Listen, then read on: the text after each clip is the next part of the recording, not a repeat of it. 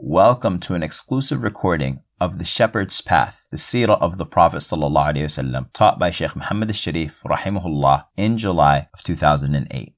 This episode is brought to you by Quran Revolution. Quran Revolution is the game-changing online system designed to give you your Quranic voice. No matter where you are in your journey in recitation, Quran Revolution is designed to help you recite the Quran with confidence. Through its cutting-edge app, personal TA system, and groundbreaking curriculum for English-speaking Muslims, you'll learn more tajweed in 3 months than you have in the past 6 years.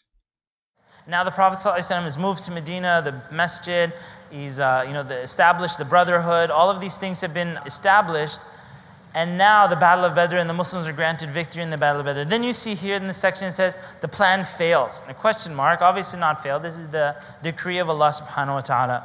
So of these things that we're going to be talking about now, number one, if you'll notice that in Medina, there were Jews there. There's actually three Jewish tribes, major tribes that lived in Medina.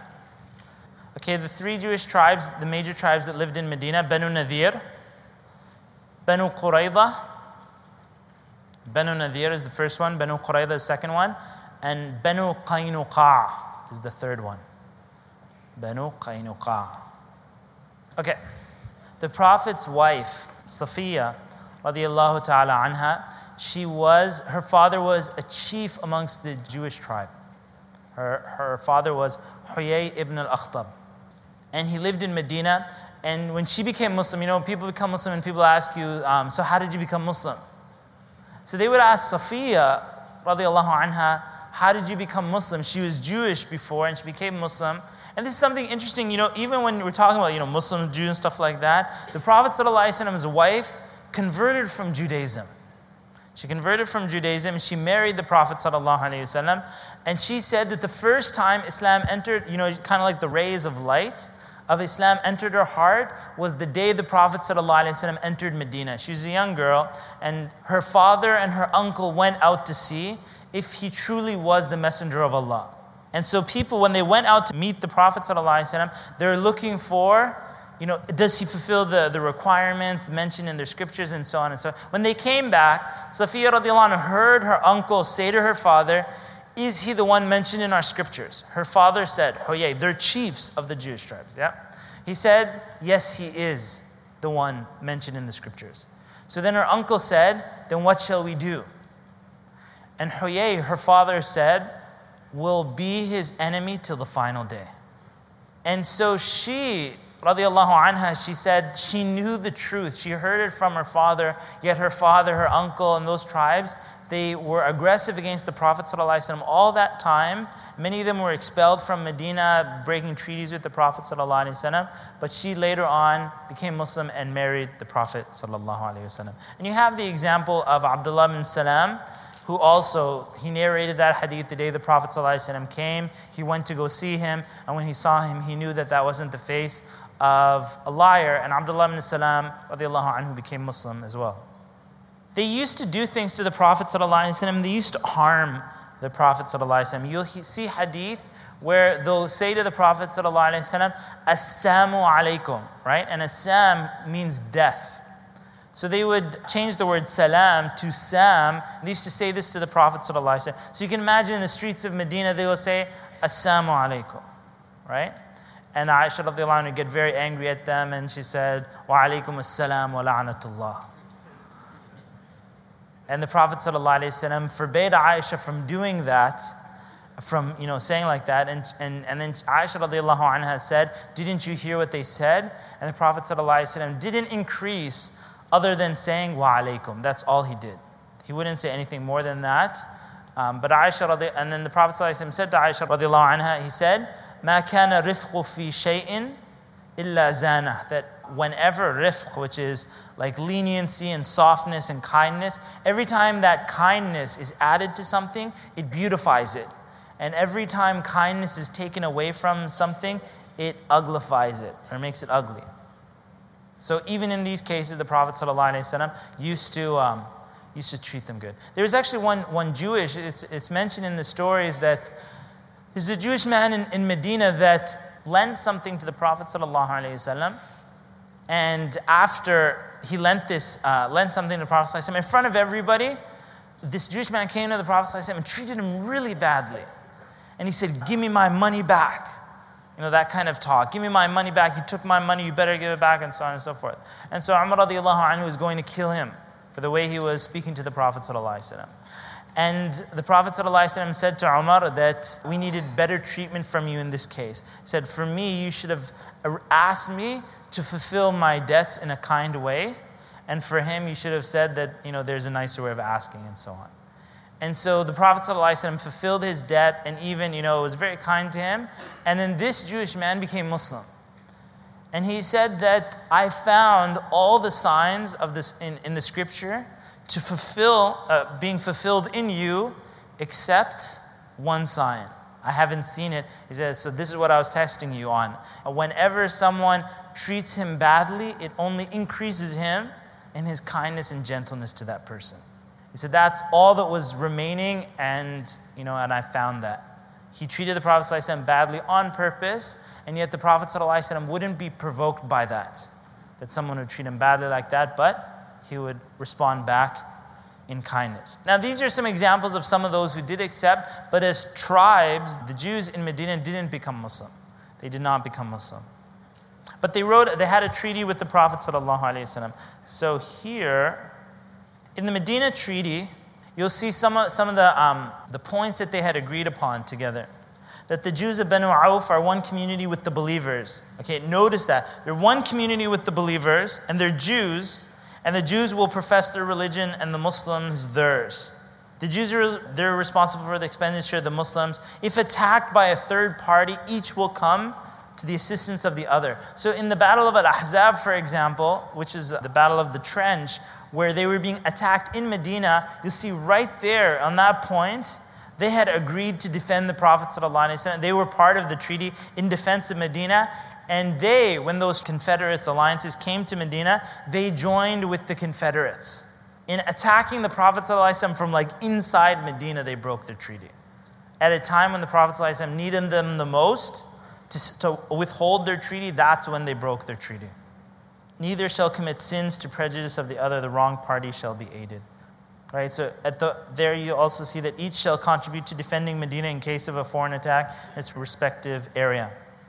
There was a point that I was looking for, and that is with regards to blood money. Meaning that if there was blood money to be paid, and the Muslims in Medina, they would have to pay blood money, meaning someone was killed accidentally. It's like 100 camels, and 100 camels is a lot of wealth. They would have to pool the money together to pay for that. The Jews would have to share in that payment. The Jews would have to share in that payment. And so one of the Jewish tribes, this was the case. They were expelled at this point. The Prophet ﷺ went to them to seek the blood money. And then when he was at their headquarters, at their area, and there was not too many companions with him, they attempted to kill the Prophet ﷺ. And then they were expelled from Medina. Some of the Jews, some of them, obviously like we said, some of them became Muslim. Some of them upheld the treaty. And then you had others that had teamed up with the munafiqeen. The munafiqeen in Medina were attacking the Prophet ﷺ, and similarly the Jews some of them were joining up with that mentality. It's kind of how you have radio jockeys, do you call them jockeys? Radio jockeys. Some people, they're just very aggressive against Islam, right? They're just very aggressive, and they would, they'll say things and try to provoke people against Muslims, try to make people hate Muslims and so on and so forth. There was some amongst the Jews that did this. And in fact, there was someone who used to write poetry in attack of the Prophet ﷺ. His name was Ka'b ibn al-Ashraf. Ka'b ibn al-Ashraf, he used to write poetry against the Prophet ﷺ. He was like a Jewish munafiq. And he would write this to provoke people to come and attack the Prophet ﷺ. And the Prophet ﷺ ordered him killed. He even wrote poetry against the wives of the Prophet ﷺ and so on. Ka'b ibn al-Ashraf. Just giving you kind of a background of each of these tribes. Banu Qurayza is a very popular of these three Jewish tribes because in the Battle of Al-Ahzab, which is the Battle of Al-Khandaq, the 5th year of Hijrah, That's the statement of the Prophet ﷺ where he said, لا يصلين أحدكم العصر إلا في بني قريظة. That none of you should pray Asr except in Bani Qurayza. And we'll get to it when we get there. So you realize Bani Qurayza was executed in the Battle of Khandaq for what they did. And we'll talk about it later, inshallah ta'ala. Then you have Banu Qaynuqa and you have Banu Nadir. Banu Nadir, I believe so. Someone correct me if I might have just flipped it a bit. Banu Nadir, there was a Muslim woman who was covered. She went into the marketplaces of Banu Nadir. And in the marketplaces, like the women, they'd have like these jalbabs, and they don't have too many undergarments. So this Jewish man came and he like put a spear on her garment at his market, in his shop, and then when she stood up, her clothes ripped off. And they started laughing and so on and so forth. One of the companions that was there took his sword and he killed him. And then the Jews ganged up on him and they killed him. And a fight broke out, and the Prophet ﷺ, they encircled them and they were expelled from Medina. They were expelled from Medina, they broke their treaty, and so on. And then you had the other Banu Qaynuqa, which, as I said, the Prophet ﷺ, for blood money, and it'll come up as well, but for the blood money, the Prophet ﷺ went to them with just 2 or 3 companions to discuss with them to, gather the money together for the blood money. And he was sitting there, and they said, we'll never get a chance like this. This is our only opportunity to kill him, to execute him. So they said, they went on a higher wall where the Prophet ﷺ was leaning, and they brought like a big rock that they were going to throw on the head of the Prophet ﷺ. And Jibreel ﷺ came and told the Prophet ﷺ of their plot. The Prophet ﷺ left. The companions, he just stood up and walked away. And the companions are shocked. They're sitting there, very long time passed, and they were on top of the roof, and they're like, what? The Prophet ﷺ came back from inner city Medina and came back with an army. And they were expelled as well. And then we spoke about Bani Qurayza. And they are coming up, inshallah ta'ala. The other is the hypocrites.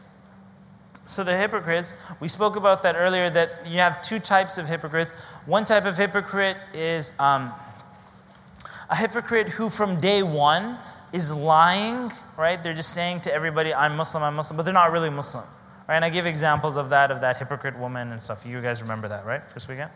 There are other hypocrites where they may have entered in the beginning as Muslims, but then the light of Islam extinguished in their heart, and they become a hypocrite later.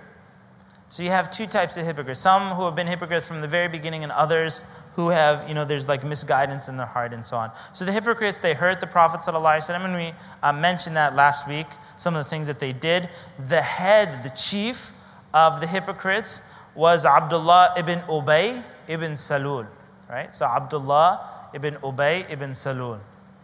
I'll just go through, there are so many verses in the Quran that speak about the hypocrites, because the kuffar, they're known, the believers are known, and then you have a gray area, which is the munafiqeen, and that's like unknown, right? So you'd have, believers are clear, disbelievers are clear, the munafiqeen, what's their issue? Because outwardly they're saying they're Muslims, inwardly they're not saying you're Muslims. How do you treat someone like that?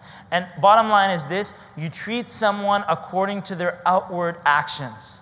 You treat someone according to their outward actions. Often in our community, we slip into the underneath actions, and we start questioning people's intention. It is none of our business what someone's internal intention is. That's between them and Allah subhanahu wa ta'ala. You're only allowed to deal with the outside. The outside might be messed up. You can deal with the outside as it's messed up, but you can't say, for example, I'll give you an example of this. Say a sister wants to get married, non-Muslim guy, he converted to Islam, and the next day he's going to get married. What did the Muslim community say? He only became Muslim because he wants to marry this girl. Have you ever heard that before? Have you heard it? How do you know that? How do you know he only became Muslim because he wants to marry this girl? In other words, it's none of your business what his internal intentions are. So I'm just giving you, it can slip through the community where people start judging the intention. It's none of your business what the intention is. Allah subhanahu wa ta'ala is going to judge the intentions. You're only looking at the outward things. Even I'll give you this example for Al-Maghrib Institute. Someone will say, Muhammad al-Sharif charges money for Al-Maghrib Institute because he wants to build this financial empire on Al-Maghrib students and so on. And I would be like, take the issue aside. You're talking about an issue of intention. And I'd say to myself that Allah subhanahu wa ta'ala is going to judge my intention, not you. So really, because as you go around to people and you encourage them to study at al-Maghrib, Shaitan's going to come to them with that one. Right? Has Shaitan already came with them? You've already met that one? Intentions, you'd say to them, Muhammad al-Sharif is going to go back to the day of judgment. He's going to have to deal with Allah subhanahu wa ta'ala on this one. And I know that. And so he said, why, do you want to be included? Or do you want to give him some extra good deeds by backbiting on him? To build it up. This is an issue when you deal in these things, right? It's an issue of intention. Allah subhanahu wa ta'ala is going to question me about that. And Allah subhanahu wa ta'ala is going to question you about that. But here's the bottom line. You have so many tests. Don't take on the tests of other people. Don't try to judge whether they're doing this and that. That's their tests. And Allah subhanahu wa ta'ala is in charge of judging them. You're not in charge of judging them. And when you try to judge them, it'll hurt your head. It'll start to, confuse you and so on. Why did they do? Why didn't they do that? It's not your business why they did it. What's the outward action? And just base it on that, inshallah. May Allah bless you guys. Allah subhanahu wa ta'ala teaches us, how do you deal with someone, with a hypocrite? Here's another example of hypocrite. That's like you have these provocateurs, spies in the community, right? Undercover people. They're like straight out munafiqeen, right in the masjid. They got a camera and they're going around looking for you. Munafiqeen with cameras. Not this guy, but... We're talking about people in the masjid. Now, how do you deal with a situation like that? If there's munafiqeen in like a masjid and they got to record and all of these things, Allah subhanahu wa ta'ala and His Messenger gave us signs of a munafiq. And when you see the signs, that's when you back away from someone. The problem is this, that once you start learning about the signs, you realize that the signs point to you. And they point to everybody, because when you look at, and I gave you the example, you want to find out who's a munafiq in the group, go and play football with them. And whoever goes crazy and starts swearing and stuff like that, he's got some munafiq points right there. It's a sign of munafiqeen. If someone doesn't go to the masjid for fajr, they've got munafiq points piled up. If they don't go to the masjid for Isha, Prophet ﷺ said the hardest salah on the munafiqeen is Salat al-Fajr and Salat al-Isha. What about someone who never prays in the masjid? Oh man, their munafiq points have gone up. And you keep going like that, and then you realize you only got like 2 friends. And they don't want to be your friend because they've been to the Maghrib, they know too. Okay? So, the Prophet ﷺ knew exactly who the munafiqeen were in Medina. He gave a list. He didn't go around exposing them. He didn't tell everybody, this guy's munafiq, that guy's munafiq, and so on. He knew it, and he only gave it to one companion because there's specific rulings attached, and for the community to be careful and so on. Prophet ﷺ, Allah commanded him not to pray janazah on the munafiqeen. So you imagine, this person died in the community, and everybody's all sad and whatnot, and the Prophet ﷺ refuses to pray janazah on the person.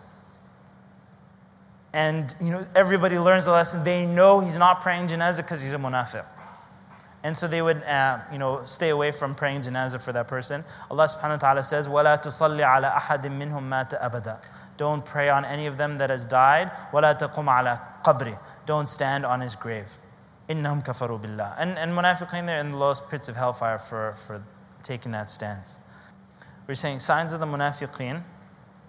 Okay, anyways, we'll go through these verses. Of these signs, فَإِذَا أُنزِلَتْ سُورَةٌ مُحْكَمَةٌ وَذُكِرَ فِيهَا الْقِتَالِ رَأَيْتَ الَّذِينَ فِي قُلُوبِهِمْ مَرَضٌ يَنظُرُونَ إِلَيْكَ نَظَرَ الْمَغْشِيِّ عَلَيْهِ مِنَ الْمَوْتِ فَأَوْلَى لَهُمْ. So when Allah subhanahu wa ta'ala commanded them to go out for the battles, there were those who made excuses and those who turned their backs on the Prophet ﷺ. In multiple battles, not the battle of Badr, but in Uhud and Khandaq, in all of these battles, the munafiqeen turned their backs on the Prophet ﷺ in his greatest times of need. Sallallahu alayhi wasallam. The Muslims wanted to differ amongst what do you do with the munafiq? Do you fight them? Or do you leave them alone? So Allah subhanahu wa ta'ala says in Surah Al-Ma'idah, فَمَا لَكُمْ فِي الْمُنَافِقِينَ فِئَتَيْنِ وَاللَّهُ أَرْكَسٌ بِمَا كَسَبُوا. What's the matter with you, O companions of the Prophet, that you have divided into 2 groups with regards to the hypocrites, when Allah has cast them back into disbelief because of the sin that they've earned? أَتُرِيدُونَ أَن تَهْدُوا مَنْ أَضَلَّ اللَّهُ. So the munafiqeen, because they turn their back on the Prophet ﷺ, sometimes you insist, you want them to be like, why are you turning your back on the Prophet? So some of the companions wanted to fight the munafiqeen, and some of the others said, no, let them be. And Allah subhanahu wa ta'ala says, don't you differ about them, and it's because of their sin that Allah didn't want them to be with the Muslims. So they themselves left. You ever had someone like boycott you? How many people had people boycott you? Some people? Sometimes you're like, alhamdulillah, they boycotted. Because you like, Allah pushed them away, and then you're like, okay, they're gone, and alhamdulillah. Allah protected you from, and you see when the munafiqeen, when they're pushed away, Allah subhanahu wa ta'ala, their sins accumulated, maybe there's too much backbiting, sins accumulate, and they were like, we don't want to have anything to do with you. Alhamdulillah, you don't want to have anything to do with you. And in this verse, Allah subhanahu wa ta'ala says, Ya ayyuhan nabiyyu taqillah wa la tuti'il kafirin wal munafiqeen. That keep your duty to Allah and don't obey the disbelievers and the hypocrites. In another verse, Allah subhanahu wa ta'ala says, لَوْ خَرَجُوا فِيكُمْ مَا زَادُوكُمْ إِلَّا خَبَالًا. That if they went out with you and marched out with you, they wouldn't have added nothing to you except disorder. Right? So if they're in the army, they're just going to cause trouble in the army. So alhamdulillah that they didn't join the army.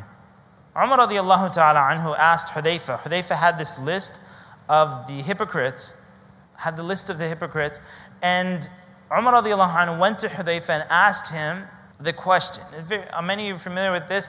He said, Hudayfa, I just have one question for you. Did the Prophet ﷺ include me amongst the hypocrites? And Umar radiallahu anhu, and I brought this up in the Tafsir Surah Al-Baqarah class, that a lot of times when we talk about hypocrites, immediately we're thinking of someone else. We're always like deflecting it from ourselves and thinking, oh, that person's got to be a hypocrite, and that person, whenever I say something, you're like, yeah, I remember that guy, and this sister, and this person's doing that. And rarely do we focus back and see, do these things apply to us or not? But the companions of the Prophet ﷺ, they're fearing for nifaq. Because nifaq can slip into a person, they're not even paying attention to what's going on. And Hudayfa radiallahu ta'ala anhu said, he said, no, you're not included, you're not written in the list. And he said, and I will not tell anybody else after this. So when the Prophet ﷺ died, they used to wait to see Hudayfa radiallahu ta'ala anhu. They used to see if he would pray janazah for someone or not. If he did not, they would know this was a munafiq, and he had the list and he knew that he was a munafiq, and so they would desist from praying for that person as well.